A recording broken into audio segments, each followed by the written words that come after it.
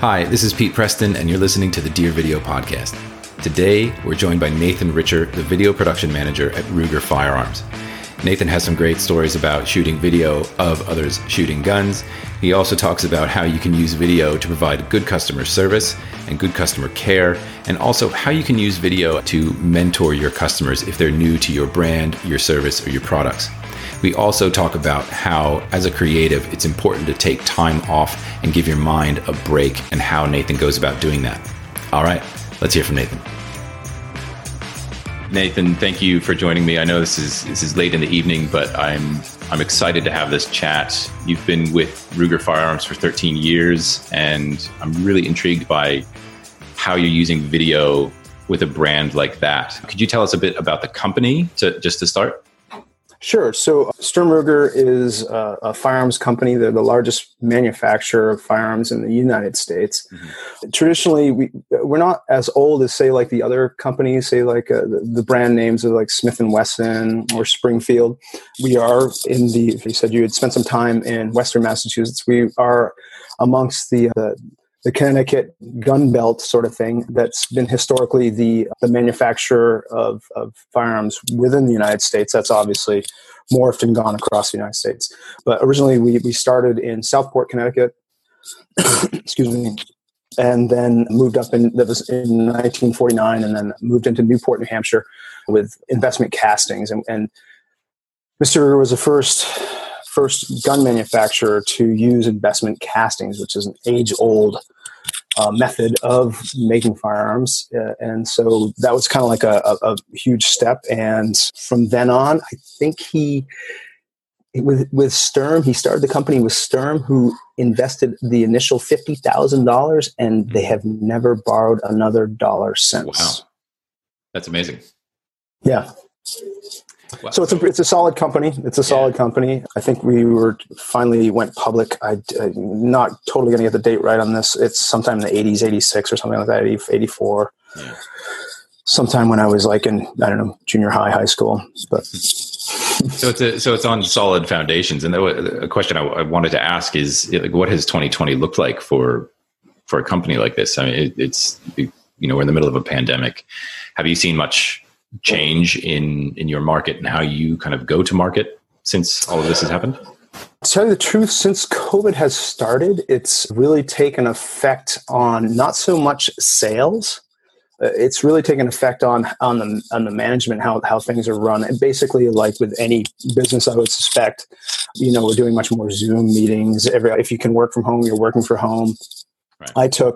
I had a couple edit bays in my office, so I left one there and I brought one home, and that's where I am now. My wife's office is right there, and my office is right here. So anytime I'm in the office, my boss is usually chastising me for being there. He's like, "What are you doing? I just stay home. You can edit there." But there's times when I have to go in. That's where all my archival footage is. That's where our studio is. So, but personally, I can edit here just as easily. I just don't have, with a large company, I mean, obviously our bandwidth is much larger, so we can move product a lot easier. Right now, the company is, like I said, in Southport. That's our corporate office. We are also in Newport, New Hampshire, which is our largest branch, and we're also in Mayodan, North Carolina, and in Prescott, Arizona. And we also have some satellite divisions, a little smaller, that kind of feed the main company. So it's got a lot of bandwidth within it. So. Oh, cool. And so, yeah, there's probably a lot of it's not remote work necessarily, but the teams aren't all together all the time anyway. So it's not like this is a completely new thing for everyone. Right. Yeah. Actually, our marketing company that we've used historically, I want to say starting in the late 90s, is actually out in Fairport, New York. They were kind of rolled up into the company back in, I believe it was 2015, I think they were 16. They were rolled into the company. Excuse me, I have a little frog in my throat. Yeah, so then they never moved. They're still in Fairport. That's where that whole team works. They often have to travel to Southport to corporate or to any of our shows that we put on. So they're pretty mobile. But yeah, so a lot of it's we've been doing the the conference stuff, WebEx for years. Yeah. Nathan, I'm just going to pause for a second. I'm getting a lot of like mic noise. Is it, do you have headphones? Sorry about that. It might be I've got the COVID beard going here. So sorry, I'll just try and hold it away from my No, that's grizzle. all right. Sorry. My wife says I need to actually trim it, but oh, come on. All right, well, I can't actually. Everybody's wearing them. So no, I can't either. So if I turn to the side, it looks really shabby, but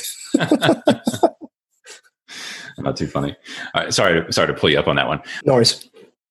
So it's the team's been kind of working remotely anyway, so that's not a big shift. Has there been any change in on the consumer side? Any additional interest in? Oh, the markets, yeah, sales have just been going crazy ever since COVID, and it's kind of it's not the greatest thing within the gun industry. Anytime there's doubt or fear or loathing, there's always uptick in gun sales. Right. And it's really funny because not funny, but peculiar because with COVID and the downturn in the economy, you still have an uptick in gun sales, and you just kind of think like, where is the money coming from for people to have, extra money to actually purchase firearms? But it doesn't matter. Traditionally, our sales have always been more along the hunting line. We've been slow to get into the personal defense. We've actually been doing that more or less in the past decade and a half. But whereas other companies have kind of gone on that bandwagon well before. So, but it doesn't matter. It doesn't matter what product you have. If you had a cap and ball revolver and it was on the table for sale, it would sell. So right now sales are going like gangbusters. So that was the other peculiar part of it too. I mean, as far as us and marketing and video production, we've actually slowed, as far as like new product. Yeah. My work has been pretty light for the past couple of months. We really haven't been bringing a lot of new product to market because we haven't had to. We've been basically trying to, trim lines, make sure that, production processes are running the way we want them. And because a lot of our engineers have gone remote as well. With a Newport alone, I mean, we think we had 80 engineers and you've got manufacturing as well as design, and a lot of the design guys are home. Manufacturing guys have to spend obviously the time within the line and the guys on the line. So, but so that's been kind of like where the bulk of the company's been concentrated. So I was having a look through your Instagram feed and saw that you've got competition teams and whatnot, and it looks like I see big grins up and down the whole Instagram feed, and I'm really interested to hear so guns. It's like serious fun, right? Like so it's yeah. I know people have a lot of fun with them. Hunting's great, competitions are great, but it's also like a very serious kind of thing, isn't it? Like just gun ownership and being a custodian of weapons like that. How do you, is there some sort of like balance that you try to strike in the communications that you're putting out, the videos and everything? Totally. So originally why I was brought on, I started in 2007, was more along the service side of things. We were just trying to tighten up. Ruger's really known for having really good service department. They're very approachable, and as far as like anything that is design wise with the product, if there's a failure with it, things happen. Right. Within the chain, things happen. So we always try to make it right. But with that, some designs were older and folks were having trouble getting them back together once they take them apart. That's the funny thing about gun. They get a gun and they want to take it apart. Yeah. Maybe to clean it, maybe not, but maybe they've never shot it. But anyways, so that's originally what I was brought on for. It's just basically doing technical videos of saying like, this is how you put your gun back together after you've disassembled it. So from there, we really, my first boss, we really tried to do more informational based video for the web, for TV.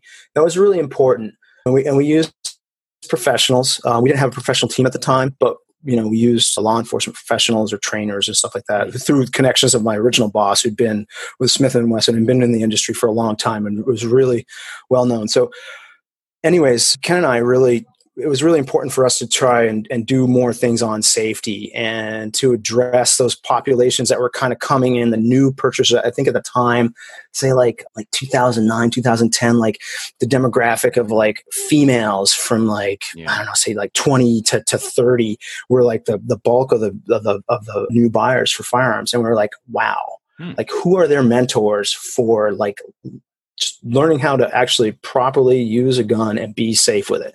How do you make sure that when they take that product home, they know what to do with it and how to keep it safe and how to actually handle the product? So that was kind of what we started to do right away.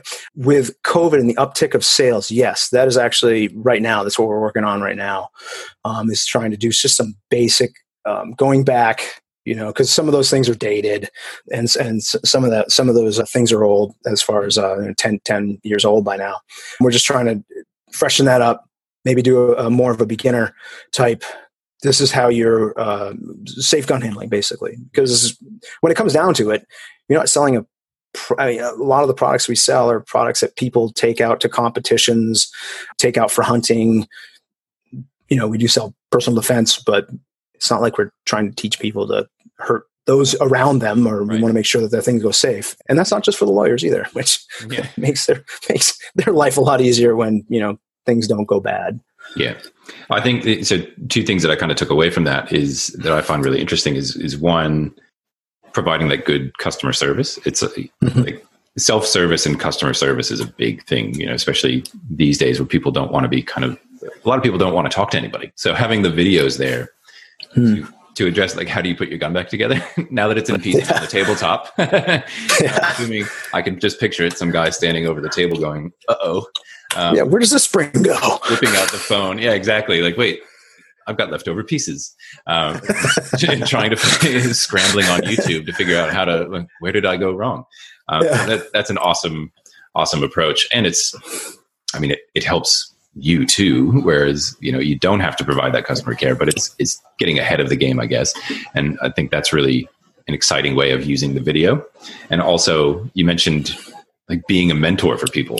I hadn't thought of it that way, but that's a really powerful story to take out, is who is your mentor in this space. And I think that's a really interesting way of looking at it. Like, that's your response. You're taking that responsibility on yourselves to say, hey, if you don't know any better, here's how you handle this thing. Here's how you clean this thing. Here's, let us go along with you. Sure. I think that's really exciting. You mentioned like females 20 to like 35 are a growing demographic. Has that changed how you communicate out at all? Well, originally just using that example, that I don't think that purchasing demographic has really changed all that much. I think there's still a lot of like young female purchasers of firearms. I'm not sure if that's the fastest demographic. Heck, we're a decade beyond that, but I haven't checked those numbers with the marketing team. But yeah, so those are things we kind of think about as far as who's buying guns. And the one thing we want to get across too is this is a video. That does not replace getting personal training from someone face to face in anything you do. It can be skiing, because you're not going to pick it up watching a video, doing Photoshop, whatever you're trying to learn. It's always best to kind of get on it and with somebody and have them kind of go through it with you. But anyways, it's as far as like we've actually been using more of the team, I think, which is good, because if you look at the team now, Paul Pluff, who's the manager of the team now for Ruger, has been doing a good job as far as putting guys and girls together. We've got some, and they're all really good shots. Yeah. they're good. The thing is too, they're really, which is really nice, and this goes, I want to say this about the management at Ruger too, from the top to the team to the, everybody's actually really pretty cool. They're just really good people when it comes down to it. Talking with them, it's nice to see as far as like within the management, and also the shooters, they're super approachable. Yeah. So if you have questions, they're just they're just guys when it comes down to it. They're like, he used to be a carpenter. Now he shoots professionally kind of thing. So, or, she used to, but it's obviously they worked at it for a long time. We've got one guy that is an engineer, and he's definitely the math brain kind of guy. And he kind of like breaks it all down. This is like, but he's really fun to talk to as far as a shooter. Actually, most of the engineers are shooters too, but I'm not. I'm not. I'm just a video guy. Different kind of shooting, I suppose. That's exactly. And it's kind of always awkward to be in the factory and say, "Oh, we got to shoot this," and like, "Oh, I'm a big guy. I got a camera, man." It's like, you see a lot of ready and willing, right? Yeah, exactly. Oh, that's great. You mentioned in the pre-interview that I'll quote you. So we communicate directly with the customer, which was not the norm in the industry for many. Right. Could you go into that a little bit? What do you mean by communicating directly with the customer? So that CEO was fairly new to the company. He had just transitioned from being a family-run organization. Bill Ruger Jr. had just left the company. And so they had just brought in a new CEO, and he was from the plumbing industry. But actually, he was a nuclear submarine commander for years before that, so he was pretty intense. But he was used to working with people in close quarters, and from the plumbing industry, I think he was only there for a short amount of time. He brought the idea of before, Mr. Ruger was always like, I know what the customer wants, and they want what I make. That was his philosophy, and he was pretty right. He was very instrumental in bringing a lot of products that had single shot hunting rifle, which was a very elegant, very beautiful firearm. As single shot. Most guys don't want to just have one shot; they want to have multiple, right? Because they're not sure. But anyways, he was instrumental in bringing guns back to life and designs back to life that had been out. So, but Mike Pfeiffer, who came on and was the CEO, decided that he really wanted to know the industry inside and out. And so he was the kind of guy that would sit down with everybody and just absorb anything they had to say because he wanted to know. And one thing he implemented was voice of the customer. So basically wanted to know if you had a question, you could contact direct to the CEO and ask him a question. And along with that, also, we did over-the-counter sort of things where we would just go into a shop and just sit behind the counter and talk to people. And so that's where you kind of get to know your public, obviously, the people that are purchasing your product and coming in and asking questions. And so that's where that comes from.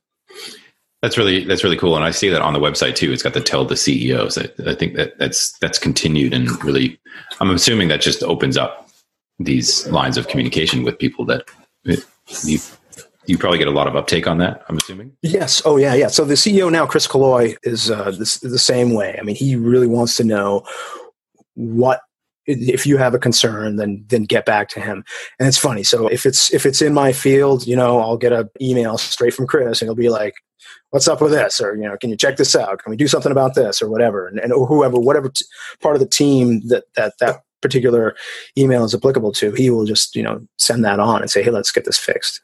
Yeah, that's really great. You also mentioned in that quote, like there were many reasons for maybe companies not doing that. What were some of those reasons? Maybe just aside from like the Steve Jobs-esque kind of CEO that says, I know, or the Henry Ford, if they ask they'd want a faster horse, I'm going to give them a car sort of thing.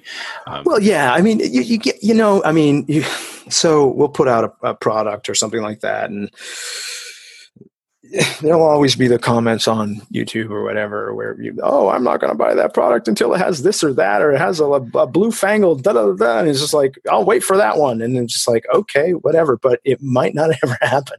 So it's, there's those sorts of CEO things you get. Like there's always a suggestion like, oh, they should have done it this way. And it's like, well, maybe there's a manufacturing reason why you can't do it that way. Or, who knows? Maybe we just didn't think of it. I don't know. But yeah, so you always get that. But whatever. We tried to put out. Ruger's always tried to put out the most robust product. It's got a reputation for being overbuilt. hopefully we've carried that on. That was more of a Mr. Ruger legacy sort of lines. Was everything was way overbuilt. So if you buy a product, you're probably handing it down to your great grandson because it's still going to work. Yeah. Which is kind of nice. I have to say, I admire companies that take that approach, though, where quality still counts. It's not, we want you to buy one this year and next year and the year after that because the old one broke already. Or you took it apart on your kitchen table and can't figure out how to put it together, and then you buy a new one. But I think that's a really interesting philosophy to take, that like we're going to overdo it, overcommit, maybe not overcommit, but just deliver more than what you need. Exactly. And that's also within the new products that we're putting out now. Well, we just put out a thing called it's basically a 57. It's a cartridge that was developed by FN, and we just saw a market there, that a projectile that was underused and in a system that was overpriced and was kind of clunky and awkward. And so we said, okay, how can we just do this better and just come in at a price where people will be interested in it? And so what we produced was something that it kind of shoots like a 10-22. It has little recoil, and you can hold 20 rounds. Obviously within Australia, this is not possible, but for target, it's awesome because the muzzle never moves all that much. So you can, you right out of the box, you're like a rock star. You can hit a metal target and just like bing, bing, bing, and it's kind of fun. Like I said, I'm not a shooter, but obviously when we do video shoots, I'll shoot the guns and get to do that kind of thing. So it's kind of fun that way. I bet. Yeah. I mean, that's a different on-the-job experience than most videographers would get. Yeah, it's shooting two ways. Looking back through the catalog of videos on YouTube, and you mentioned this earlier, that the first videos were sort of like that technical, more the technical side. The videos look like they've matured a bit, and you've started doing like live stream and a different format to the videos. What's that process been like for you, like spearheading that? Like, what's the maturation look like? What was the thinking behind moving more towards like showing the team more? And to me, it looks like more of a personal touch. Is that accurate? Yeah, well, there was a change within the organization, so that's probably more of that. Before, we were doing more television, we were doing more series on YouTube. There were some of them fairly long, and a lot of that, some of that production has never even seen the light of day.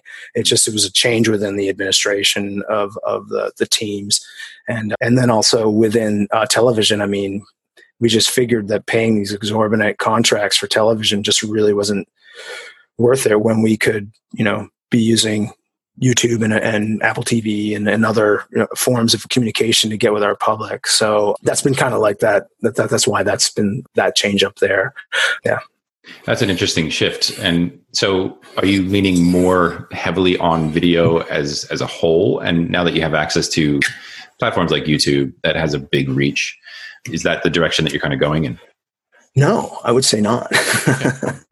It's been more of a rub, I guess. And I don't need to go down that road. But yeah, no, I think as far as like communication through video and what we've been doing there, I think there's been less of that. It's been more, I've been doing more in-house stuff. I mean, I've always done in-house stuff. I've always done like recruitment videos for HR, or I've been doing like tech videos, or we've been doing analysis videos for engineering. But even that's dried up because it's like engineers are like, oh, we can just get a whatever camera and throw it on a tripod. And I was like, yeah, you can do it. This isn't that hard, you guys. I mean, you don't need to call me over every time you got to figure out the flow of a particular metal or whatever. But so we've always been doing that in house too. So, but right now we're pretty much just focusing on feature, what we call feature videos, which is just like explanatory videos of new products and whatnot.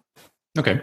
And something else in the pre-interview was you mentioned that you'd like to talk about benefits of video, not only in marketing, but also for the end viewer. What did you have in mind there? Whoa, what was I thinking there? That must have been a late night.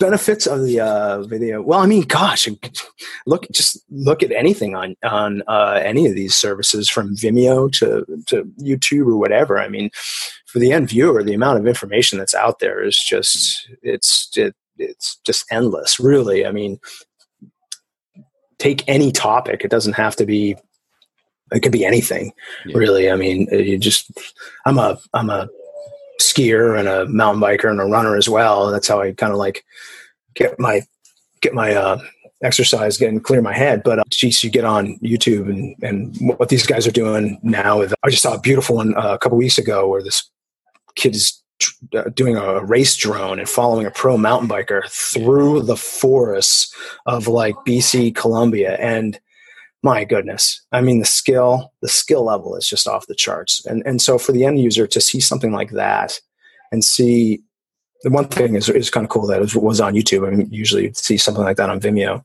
but just upping the game all the time, or just the explanatory videos, of guys kind of like that are really high level, and then just trying to just explain like what they're doing, how they're doing it, and just giving that out for free, I think is pretty cool. Yeah. I think that's one of the beauties of the medium. So you mentioned that you're a runner. I saw on LinkedIn that you were the first person to run a 75-mile trail in a single day. Yeah. Did I read that right? Yeah, that was that was a few years ago. It's 75 miles in a day. So yeah. We started there. What pushed you to do that? Well, my wife and I had lived out in Utah for many years, and we had kind of gotten into ultra running with some friends. Yeah. And coming back east, we're originally from New Hampshire. Coming back east, we were just looking for stuff to do, and there was just within our neighborhood here, the trail was accessible, and I just kind of said, heck, it's a really easy trail to train on because there's places where you can stop at stores and refuel, and so you can put together 30-40 mile runs. Yeah. And I was just at a race one day up in Vermont, and sitting down afterwards and said, I think I'm going to run that. I'm going to do that. That's awesome. And it was easy because she was pregnant with her second child, so I could take her training hours, so it kind of worked out. She was out of commission for a little bit, so it all worked out. So it was a lot of fun. Yeah. So, and I'm still kind of doing that. If you notice, like, I don't know if you know what FKTs are, which are fastest known times. Oh yes. Sorry. Yeah. Yeah. So yeah, they've been kind of going off the charts here with COVID and whatnot, and everybody's doing my FKT in my living room kind of thing. So yeah, I've seen that. Yeah. How many laps of the backyard can you do? Oh my God. Yes. Just, I think I'd rather stick a fork in my head, but yeah. So, I mean, that's one good thing is like trail running is always changing and whatnot. So yeah, so hopefully get a few more of those, but it's getting harder. People are getting super creative. Yeah, that's true. Well, kind of on that creative thing, and this is a really interesting thing to me is, as a creative person yourself, having these outlets, how important is that to you to kind of just turn off a bit and not have to be constantly thinking about, just what else can I be doing? The creative things that you're always doing. I find that, people that are in this space that are creatives don't necessarily have trouble turning it off, but unless they separate themselves from it, might not turn it off. So do you find that to be the case? And is that where running kind of fills a... Yeah, especially trail running. Not so much road running, because road running I can kind of, piece together thoughts and whatnot. And that's where you can kind of drill down in and think about stuff, because you're just kind of putting one foot in front of the other. You can't really do that, especially in New England. The trail running is really rooty and tough and rocky, and if you're doing that, you're going to end up on your keister. So I try to, because I was thinking, I was just out for a run before this, but I was just trying to think about, okay, I got to shoot tomorrow. Okay, what are we going to change up? What are we going to be doing different here? And those thoughts last for 5 seconds. And you're thinking, so it's a little tougher. So I like that because you kind of get into that zone and just kind of block things out. And that's I think for me, just kind of resets the headspace. Yeah, I think that's a really important lesson to take away. I mean, especially, I know I'm finding these days where, the office is 10 steps from the bedroom. It's difficult to not duck in and check my email, or my phone's still in my back pocket, whichever room I'm in, and I'm constantly thinking like, oh, what else could I be doing right now? And you don't need to optimize every minute of the day. And so sometimes I find that going out for a run helps me distance myself from that. So I'm just kind of curious that I'm finding that with more and more people as I talk to them, that there needs to be a break, or else you almost mentally have a breakdown where it's just becomes too much. So I'm fascinated by what people are doing to kind of give themselves a mental break and how important. Yeah. It's always been a good balance in my life. I've kind of kept that side of things. It's always been an important part of my life. So, yeah. And do you have any more ultras planned? I mean, what's the status there now? Can you go out and do big runs, or do you have to stay close to home with the COVID stuff? Originally when COVID hit, my wife is a hospice and palliative physician. So we were pretty much sticking to the rules. A lot of people didn't around here. And, up in the White Mountains, they had a lot of issues with just overcrowding and you're just putting stress on the system. It just wasn't fair to others. And it wouldn't have been fair to bring something home and, she's a physician within a physician pool and take her out. It's not fair to the other physicians within that pool. So I think we stuck to it pretty strictly until last weekend. And then we met some friends up in Maine and we did like 4 days of bike riding on the coast. So then we were like, yeah, so we just kind of let loose and it was very awkward. I got to tell you, it was really weird. Well, yeah, because a lot of them, most of them are professionals and some quite a few medical professionals and whatnot. And it's just, you can see how like the adults kind of the inhibition comes off. And after, a couple of beers after riding and you're just like, hey, everybody's hanging out and chilling and getting closer than 6 feet. And like, how are the college kids going to do this? How are the, high school kids going to be able to do this? I don't even know. Oh, of course there's no alcohol involved, right? No. Not my experience anyway. I'll stick to that story for now. Yeah, make sure your kids are listening. Yeah. So, anyways, it was we were pretty good about sticking to it, and the kids have been really good too. And I got to tell you, and I feel bad about this. It's been really actually kind of nice. Just the family kind of centering around the home a lot more, and just being able to spend more time. Our kids are kind of getting on in high school. My daughter's last year, so it's been nice, kind of like not having to just being together a bit more, So even if it is watching hockey or whatever we do, I'd say, yeah, if there's a silver lining to it, I know we went through that as well with the kids at home. It at first was a bit stressful, but then realized that it's actually nice to have them around and it changes the dynamic a little bit. But yeah, in the midst of a crazy world, you can at least provide them with something nice and stable at home and make it a bit easier for them. But hey, it's interesting days, and hopefully this doesn't last too long and you can get out for some more exercise and runs and rides and all that sort of stuff. The last thing I just want to ask is, so any listeners that want to go check out what you're up to, where would you like them to go and have a look? You can just get us on YouTube, probably in Ruger, or on the website, which is Ruger.com. You just file in the menu, and we've got pretty much every video that we've done. I don't know, there's hundreds and hundreds of them dating back to 2009 when we were shooting like with a single camera in a sweaty old factory and with big semis rolling by in the background. Hey, thanks for listening to this episode. If you like this content and want to learn more about how to leverage video for your business, for yourself, please head over to deervideo.com, sign up to receive our video marketing playbooks, where we go deep into the strategies, the tactics, the processes, and even the tools that you can use to make the right video at the right time so that you can grow your business and connect with your audience.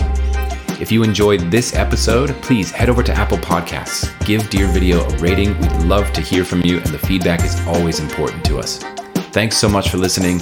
Go make some awesome video, and until next time, see ya.